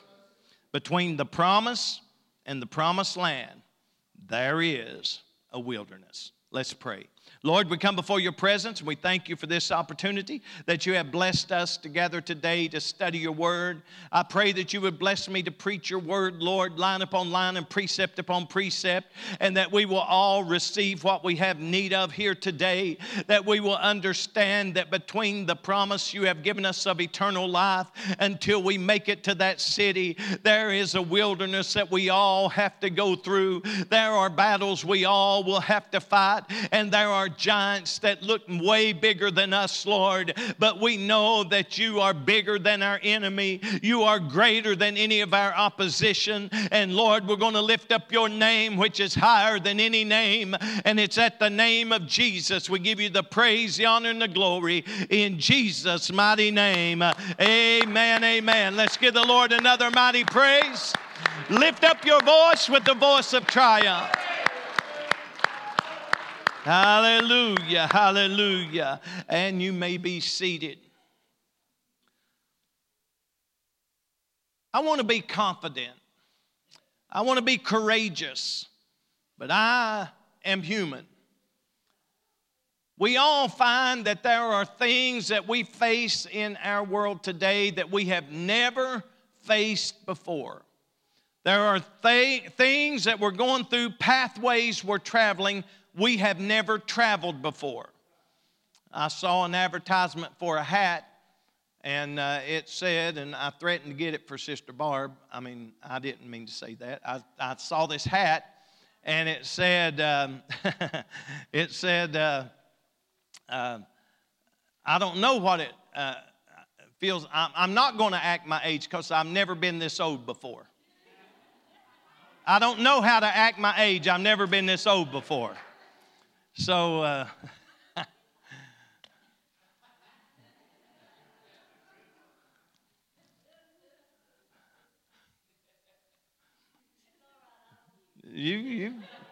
I know it's coming. But I thought about how that we haven't been this old before. You're one day older than you were yesterday. We are 1 year now past behind us, getting ready to enter into a new year. We have to come to the conclusion we're not getting any younger, and the things behind us are behind us. And therefore, the things before us is what I got to focus on, and you have to focus on, because if we're going to make it to the promised land, we can't, number one, we can't forget the promise. The promise is unto you and your children and all that are far off, even as many as the Lord our God shall call. You got the promise of the Holy Ghost. You got the promise the Lord will be a cloud by day and fire by night. You got the promise He'll show you stuff in your darkness, and He'll show you stuff when everything's bright and shiny. I believe that we got to understand while there is a journey to be made, I'm not going to get caught in my wilderness, giving up in the midst of the journey. We're too close to heaven to give up now. We're too close to home to turn back now. We're too close to that city. I want to know that my name is written in the Lamb's Book of Life. Oh, I look at this and I begin to be stirred, because this is just a type and a shadow of what we go through in our world today. We find that from the time we went to an altar and gave our life to Jesus, oh, there was nothing greater. Everybody shout, there was nothing greater. There was nothing greater. When you went to that altar and gave your life to the Lord, only one thing was on your mind. I want to get forgiveness of my sins, and I want to serve the Lord all the days of my life. We kind of like ask the question, Lord, who shall abide in your tabernacle? How can I get there? How can I get to that place? We were all so anxious to tell somebody about Jesus. We talked about it. We sung about it. We couldn't get more involved. We wanted to get involved in everything. We wanted to be a part of everything. It didn't matter if it was cleaning the church or just having a good old shout down service. We wanted to be a part of it. It was all because we had the promise. And the promise was that if you give your life to Jesus, you got a home in glory. Well, there's a home in glory waiting on every one of us. And if we will still keep journeying through the wilderness, making sure that we don't get the discouragement that is given by some of our friends and family and loved ones and co-workers and schoolmates and people in the community that tell you how bad it is, you just look at them and tell them how good you got it. You just tell them how good you got it. They say, oh, it's a bad time, ain't it? You just say, oh, it's a good time. It's a good time to be saved. How many can help me preach? It's a good time to be saved. It's a good time to be saved. I'd like to say that it's always a good time to be saved. Amen. I believe that sometimes when we find ourselves in a situation where we begin to look around and we say, well, I got the promise of God. He told me I can make it to heaven if I stay on this journey. It's a straight and narrow way. I don't care how many churches say it's broader now. I don't care how many people says it's more progressive now. I don't care how many people says you don't have to do all that now. I want to stay on the path that the Lord gave me the promise. When they went through the wilderness, they were on a narrow path. Yes, the wilderness was huge. It was wide, but they was on a narrow path.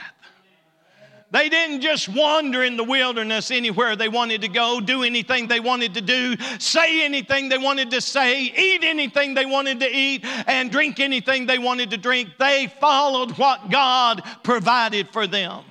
You might say, well, they couldn't get nothing in the wilderness. There wasn't nothing in the wilderness. Sometimes that's why we go through our wilderness, is because God's trying to get us focused again, to get back on the straight and narrow. Because when you have nothing, you only got one way to look up. When something's going wrong in your life, you still just got one way to look up. But when everything's going good and the bills are paid and bank accounts full, cabinets are full of beanie weenies, and you got all sorts of stuff going on. And so many times we forget we got the promise, but we also got the journey.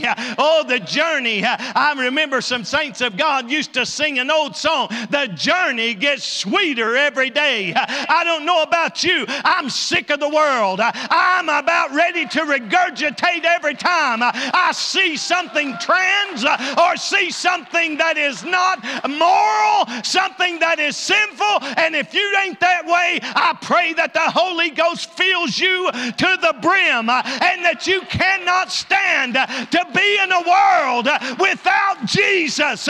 You can't stand to be in a wilderness without Jesus. You cannot. I know we're living in a time, we got the promise. We shout about the promise. Praise God, hallelujah. Got a cabin in glory land. No such thing. But anyway, got a cabin in glory land. Oh, praise God, I'm going to walk on the street of gold. Oh, everybody will be happy over there. And we start singing all these songs because of the promise. And then Monday happens. Monday's your wilderness.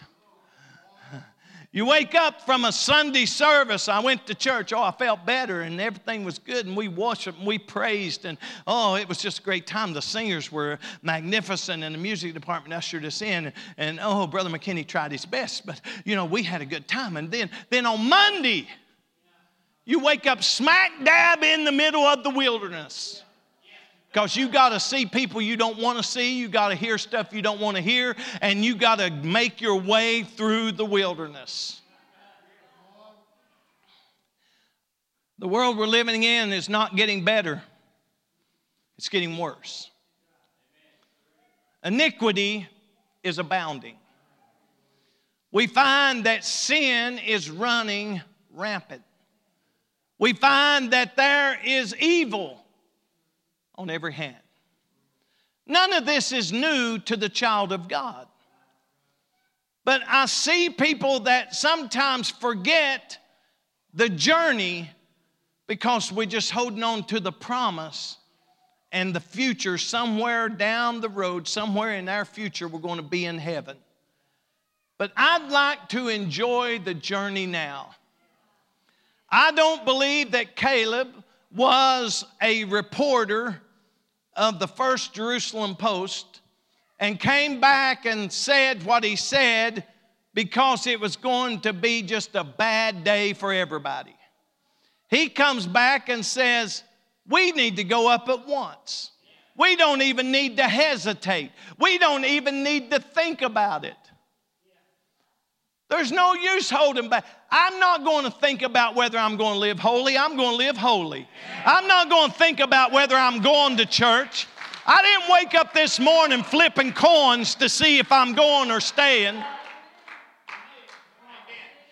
I didn't come to church to see if I'm just going to sit on a pew and see what happened, or if I'm going to get involved in worshiping the God that saved me.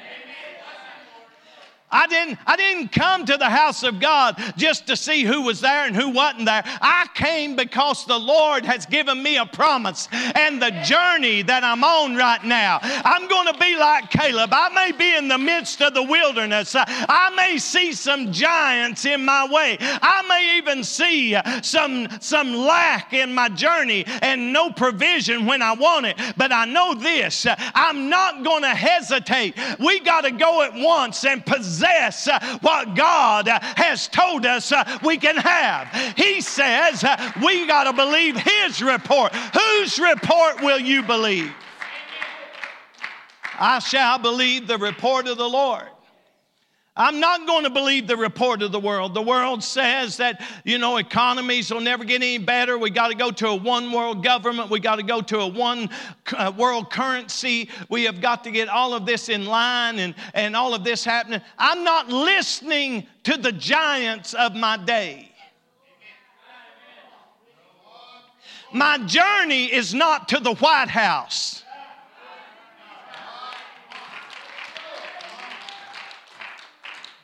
My journey is not to the politician's house.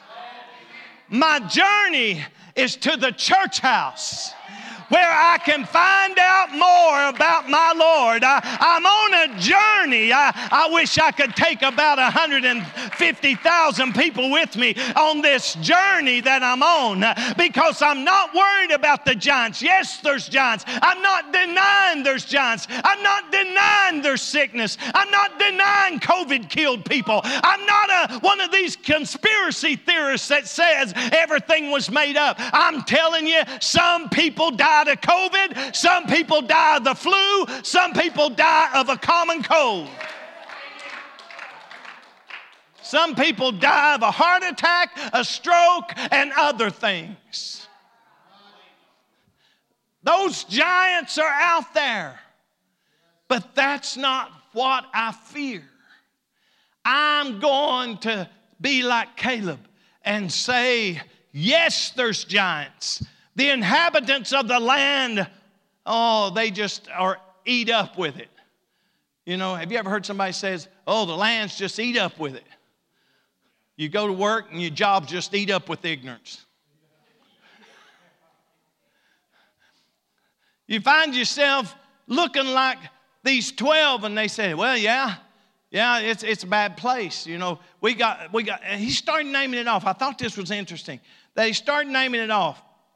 And he said, let's look at the fruit of this land. Surely it's a land flowing with milk and honey. Surely it is. Just like God said. If God said one thing, you can believe Him for the second thing. I'm going to say it again. If God said one thing, you can believe Him for the second thing. So if God says everything's going to be all right and it's all right, then why doubt Him the second time? Well, I better take matters in my own hands. No, you better listen to God. But look what it says. It says, surely it floweth with milk and honey. And this is the fruit. They had fruit so big they had to carry it on staffs. Right? Staffs. They put it on the shoulders and carried it in and said, look here. I never seen a grape that would feed an army. I never seen a grape that would make, 1,000 quarts of grape juice. You would read your Bible. It's a fascinating book. God's showing us blessing after blessing. He's showing the land don't have to eat you up. You can eat the land up. Church, we ought not sit back and say, well, the world's eating us up, and they're taking our kids, and they're taking our teens, and they're taking our adults, and they're taking this. We got to get out of that negativity. And we've got to say, I'm not going to let the land eat me up. I'm going to eat the land up. The land is before us. So we find something interesting that the Amalekites dwell in the land of the south. The Hittites, Jebusites, Amorites dwell in the mountains. So there's people down in the valley. There's people in the mountains. There's people even down when I go to the beach. They've taken over the beach. Because the Amorites, the Canaanites, and by the sea, they dwell by the sea and by the coast of Jordan. There's all sorts of stuff out there, people out there. There's all sorts of obstacles. There's all sorts of stuff that is deterring and discouraging. But I believe that we got to get past that, and we got to say, wait a minute, I'm not waiting to be discouraged. I'm not coming, I don't wake up in the morning and say, I hope today's a better day. I know today's a better day. I woke up this morning. Oh, some of y'all ought to give the Lord a great hand. You're not in the hospital. You're not at the funeral home. You're not making funeral plans. You are in the house of God. That ought to be enough to let us praise Him. Oh, I know it. Caleb stilled the people. People get in an uproar. You know, that's why when you start talking negative stuff, everybody gets on board. If I started, I guarantee, if I stood up at this pulpit and I said, man, there ain't no hope for us. COVID's back on the rise. Let's shut down for 6 more months. There'd be somebody agree with me. We ought to shut down for 6 months. We ought to quit. We ought to, if God can't deliver us from this, why are we even serving God? That's what some people would say. But I want you to know something. I didn't wake up this morning hoping for a better day. I woke up this morning because it is a better day. I didn't go to bed last night with worry and all of that. I laid my head down and went to sleep because I know God is in control. He's given me a promise. He's given you a promise. Somebody shout, I got the promise of eternal life. I've got the promise of eternal life. It's a promise. God doesn't break His promises. The promises of God are yea and amen.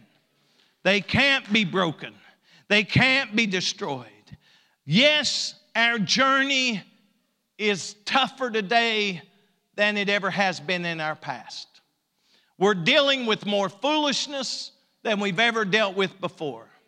You talk to people about living holy, and they laugh at you because the majority of the people don't believe what you believe. They believe the Hittites and the Jebusites and the Amorites and the Canaanites and Enoch. It's just too big for us.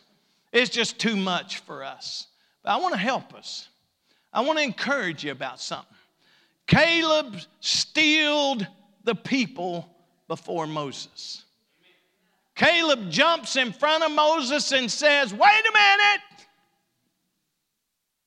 Because they're all grumbling, complaining, murmuring. I got news for you. It ain't hard to get people to complain. But boy, try to get somebody to praise the Lord. It ain't hard to get people to say, yeah, it's too cold, it's too hot. We want that Goldilocks religion. PA's too loud, too low. I can't hear somebody. We want that Goldilocks singing. Preacher's too blunt or not blunt enough. We want that Goldilocks preacher. That's what we want. Whether we realize it or not, that's what the world is filling in our ears every day we go out there. Is y'all don't have to do all that. Y'all don't have to live that way. Y'all don't have to live, But who shall abide in the tabernacle? Who shall dwell in thy holy hill?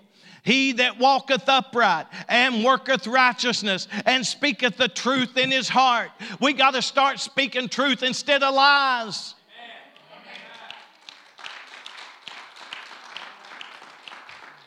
Somebody told me one time it's only a lie if you believe it. And I said, no, a lie's a lie whether I believe it or not. He that backbiteth not with his tongue. So that means backbiters are in trouble. They ain't going to the tabernacle of God. Him that doeth evil to his neighbor. You're not going to heaven if you do your neighbor wrong. He that taketh up a reproach against his neighbor. Going to try to ruin the reputation of your neighbor. I'm going to do them in. You don't know what they said to me. You don't know how they treated me. Big deal. I'm at the point now, here's my counseling to anybody that needs it. So what? Big deal. Ooh. You're a child of God.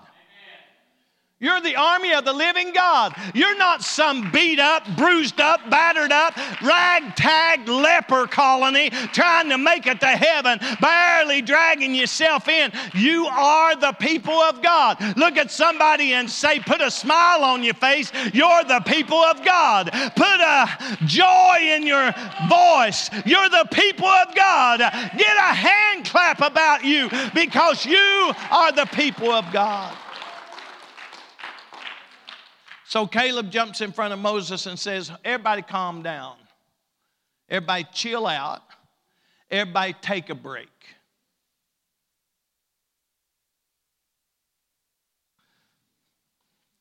Because he said, I want you to know something.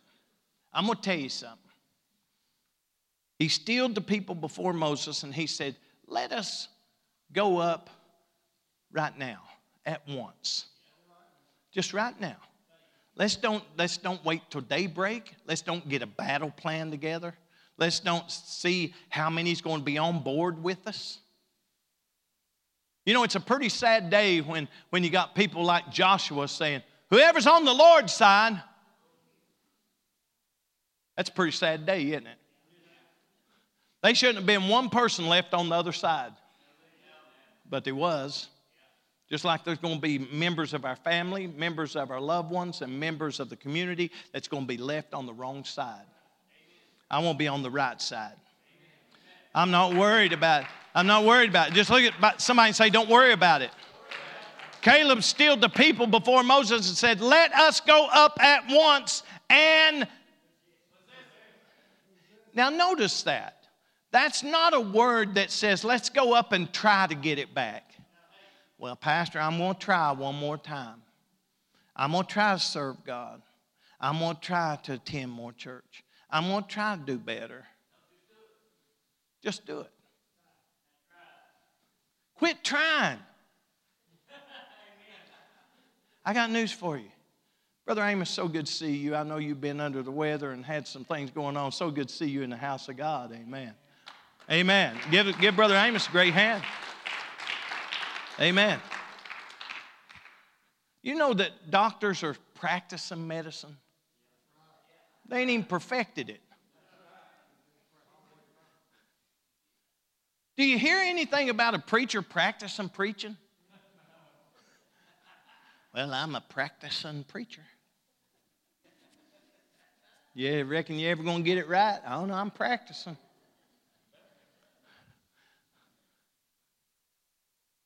There's somebody once said that they was Catholic, and somebody asked them right after that, said, are you a practicing Catholic? And I thought, what in the world? You either is or you ain't. So I preached a message one time, are you a practicing Pentecostal?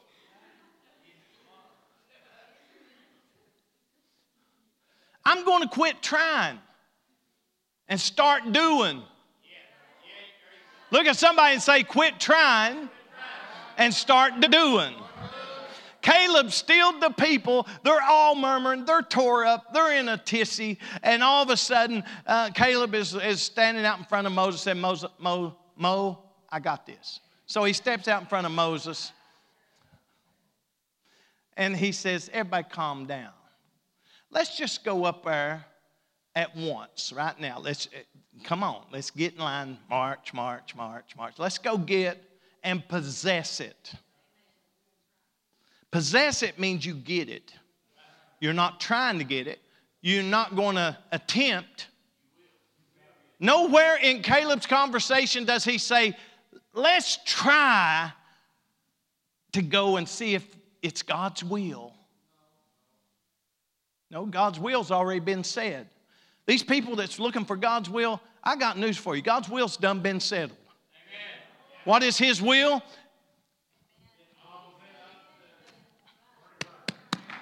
Everything from Genesis to Revelation. I don't know about you. This is still called the Holy Bible. I don't know about you. But when you start looking at it, you start looking at the Old Testament, and testament literally means will. The will of God in the Old Testament. And then you get in the New Testament, and it's a new will. And it's the will of God. And then you get to Revelation, everybody says, I want to know about the beast. Tell me about them beasts. And I want to look at them and say, you don't need to know about the beasts. You need to know one name only. The book of Revelation is not the revelation of the Antichrist or the beast or what is to come. If you read your Bible, the introduction says the revelation of Jesus Christ. But I want to know. You don't need to know. Caleb, Moses. These people just want to know what they're up against. We always want to know. We don't want to know the good stuff. We want to know the bad stuff. We go to a dentist. Okay, doc, wait, time out. What are you going to do? Well, I'm going to take this right here and I'm going to stick it in your gums. And you're going to feel a little pinch. And I thought, no, you liar.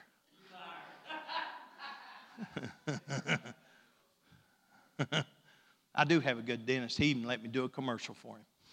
I do have a good dentist now. I don't feel none of his numbing. That's true, I don't. I'll recommend him to you if you need a good one. But anyway, we want to know the bad. Why not be like Caleb? Caleb said, let's just go up at once and possess it. Let's just go get it right now. It's our promise. It's not the promises to the Amalekites, the Amorites. It's not the promise to Enoch. It's not the promise to those that are there in the mountains and by the seashore. It's not the Hittites and Jebusites. It's our promise. Our land. When we going to tell the devil? When we going to stand and tell the devil, it's my family. Not yours. I know we don't understand that because we say, well, so no, they've told me this and they don't believe this and they've done that and they've rejected this and they don't want to be a part of the church and all this. Well, that's because you're looking at Anak. You're looking at the giant. You're not looking at the promise. I don't know if I'm getting this. If I know it ain't over your heads because y'all intelligent people. I know it ain't over your heads. I'm just asking, are we getting it? Are we getting it to the point that we say, I don't have to let the world have my family. I don't have to let the devil destroy my home. I don't have to let the devil tear up anything in my life. It's mine. Anybody remember David in the Bible? Giant killer. But you know there come a time when the giant killing didn't get him nowhere. There's going to be times when people's going to look at you and say, yeah, I know that you prayed through and got that miracle or you got that healing. And it's not going to mean a thing to some people. But I'm going to tell you something. David come home with his men and the city was burnt with fire. They stole his family. They stole his family, his kids, his wives, his stuff, his weed eater. They got it all. He's standing around looking at nothing but ashes and smoke. And he's looking around. You know, his army, what they're doing? I'll tell you what we're going to do. We're going to kill that man right there. If we hadn't been gone, we'd been here to protect the women folk. It's exactly what they want to do. Kill David. It's his fault. David kind of just encouraged himself in the Lord. He went and talked to the Lord, and he said, "Come on, no, we ain't going to fight amongst ourselves. If a church ever learns that, praise God, We ain't going to fight amongst ourselves. If we're going to fight, I said this to y'all a long time ago. I fight the devil all day long, but I ain't fighting the devil on you too. So David said, we ain't going to fight among ourselves, but I'll tell you what we are going to do. We're going to go back and get our stuff. We read these stories like there's some far out fictional author wrote them. And just, that's a good cheerleading. Oh, when I'm down, I'll know I'll get back. Oh, when I'm losing out, I know I'll gain back. No, though losing, I'll be gaining. Though suffering, I'll be reigning with my king. My eye is on the prize. We got to understand something. David said, let's go back and get what was stolen from us. Now, I don't believe they just went and got the women folk or the kids or the cattle. I think if they looked down and saw that a ribbon fell out of somebody's hair, that's mine. I ain't leaving a ribbon for the devil. Oh, some of us sort of make up our mind, I'm not even going to leave nothing for the devil to have. He can't have my joy. He can't have my family. He can't have my loved ones. I'm not even going to leave him an ounce of anything that belongs to me. Somebody say, it belongs to me. It belongs to me. David said, it belongs to me. So they went, and you know what the Bible called it? Recovering all. Didn't say recovered the best of it, the good of it. All. Everybody say all. Why? Because it was David's stuff. God promised him that stuff. God's promised us our families. Train up a child in the way it should go, and when it's old, it won't depart from it. We've got a promise, church. I'm tired of people saying, well, praise God, if you're too strict on them, they'll go wild as a buck when they get out. Well, what's all these sinners doing? As of today, my daughter ain't a transsexual. I said as of today.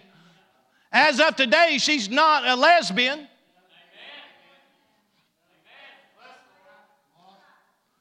You know why? Because something was instilled in her. I don't know. No, that's okay. You don't have to rejoice at my child because my child's my child. I'll make sure I go to God in prayer for my child. You got children. Are you just going to wave and say, they're just a little backslid or they just don't want to come to church? No, you ought to be begging them. You ought to be looking at them. You ought to be saying, please come back because you got a promise. But most of all, I've got a promise for my children. If you got children in this house, raise both hands and you shout, I got a promise from God. I got a promise from God. Woo. I know I got to close, but Caleb jumps out. He calms everybody down. He says, let's go get it. David said, let's go get it. Let's recover it all. Let's don't leave nothing for the enemy. I don't want the enemy to have one thing that belongs to me. And so he got his family back. He got his stuff back. He got everything the enemy stole. And I believe if they was eating one of his chicken's legs, this is just how much I believe. I believe he went over and said, I'll take that. Why, he probably killed him or slit his throat. It's mine. You know, the reason David carried the head of Goliath around was not because he wanted people to worship him. He wanted people to see what God can do. The reason that Caleb jumps in front of Moses and says, everybody calm down, let's go up at once and possess the land, is not because Caleb and Joshua want to be the only two that ever had anything with them, but because he wanted them to see what God had promised. The reason I keep saying, not forsaking the assembling of yourselves together as a manner of some is not so you'll be here every service to please me. It's so you'll be here every service so you won't miss heaven. Amen. Heaven. Somebody say, I got a promise. I got a promise. And so he calmed the people down. he said, let's go up at once and possess it, for we are well able to overcome it. We're well able. I like that. Somebody says, are you able? I'm well able. I thought you was down in the back. I am, but I'm well able. I don't have to have a strong back to have strong faith. I know. You see, the promise, from the promise to the promised land, wilderness, battle, giants, people by the seas, people by the mountains. There are people eat up. The land is inhabited. It's eat up with them. And what are we going to do? And all the people's murmuring, but Caleb and Joshua brought back a good report. Caleb calmed the people, and he just began to say, let's go up at once and possess it, for we are well able to overcome it. But the men, the other 10, unfortunately, majority has a bigger voice in our world today than the few and the righteous. Usually, if you have trouble at work, it's not the good people that cause it.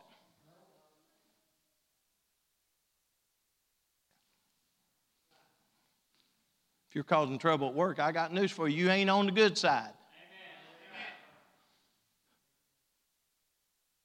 We find that the 10 come back and they said, wait a minute. We can't go up against these people. We can't do this. Did not those 10 people get the same promise Joshua and Caleb got? So next time somebody looks at you and says, I just can't seem to get nowhere with the Lord, you just say, well, come with me. Next time somebody says, I'm just thinking about quitting church. No, you're thinking about quitting Jesus, but you call it quitting church. Just come with me. We're well able to overcome this. There should be nothing that we say I can't get through. They should not be one thing that we just sit down, cross our legs, put our chin in our hand, and say, I just don't know what to do. If you don't know what to do, you ain't received the promise and you ain't got your vision on the promised land. Because here's what we're going to do. We're going to trust God. We're going to trust God. They brought up an evil report. They said, yep, we searched it out, and there's people there that we can't fight. There's giants there. There's all sorts of men of great stature there. It just seems like everybody's bigger, got more weapons. They just in higher places than we are, and they got more stuff than we got. And this is the pity party of the day. People start talking about, well, you know, seems like everybody's got more stuff than I got just because I pay all my income taxes and I live right and I don't cheat and thieve and steal and all these other people living high on the hog and driving four-wheelers in the mountains and all this and side-by-sides, and I ain't against none of that. If you got all that, praise God for you. Come take me sometime. But I believe that we got to understand that sometimes we get in that frame of mind like the 10 and we start pointing out all the things that is too much for us to handle. But here's what they didn't deny, and neither did Joshua and Caleb. They did not deny there was giants in the land. They didn't deny that there was people in the mountains, in the coast. They didn't deny none of that. But what was said, I thought was interesting, was the 10 looked at themselves less. I got news for you. You're not less than anybody. There's no church in this country. I don't care if it's Brother Mangan's or if it's Brother Carpenter's. I don't care if it's a church of 1,000 or a church of 50. There's no church, no people that you have to be inferior to. And I speak it in the name of Jesus. I'm going to help us. Because if we just had the right singers and we had the right musicians and we just had everything together and we had a big youth group, what about the one? What about the one? No, I can't do much with one. You ought to be doing just as much with one person in Sunday school as you do if you had 100. You ought to be doing just as much with one in youth service as you do with 100. And if you can't do that, then come to me and resign. Because we need people that's Joshua, Caleb. We're able, well able to overcome this. We're going to see our family saved. We're going to see our loved ones. We're going to see our co-workers. We're going to see some people come to Jesus. We just got to learn to look at them with compassion and realize that was us before the Lord. Before the Lord got in our life, we as everyone just as nasty and mean and cruel as everybody out there. That's right. You can say, no, I was good. No. We all have the promise. I'm going to ask singers, musicians to come. We all have the promise. We all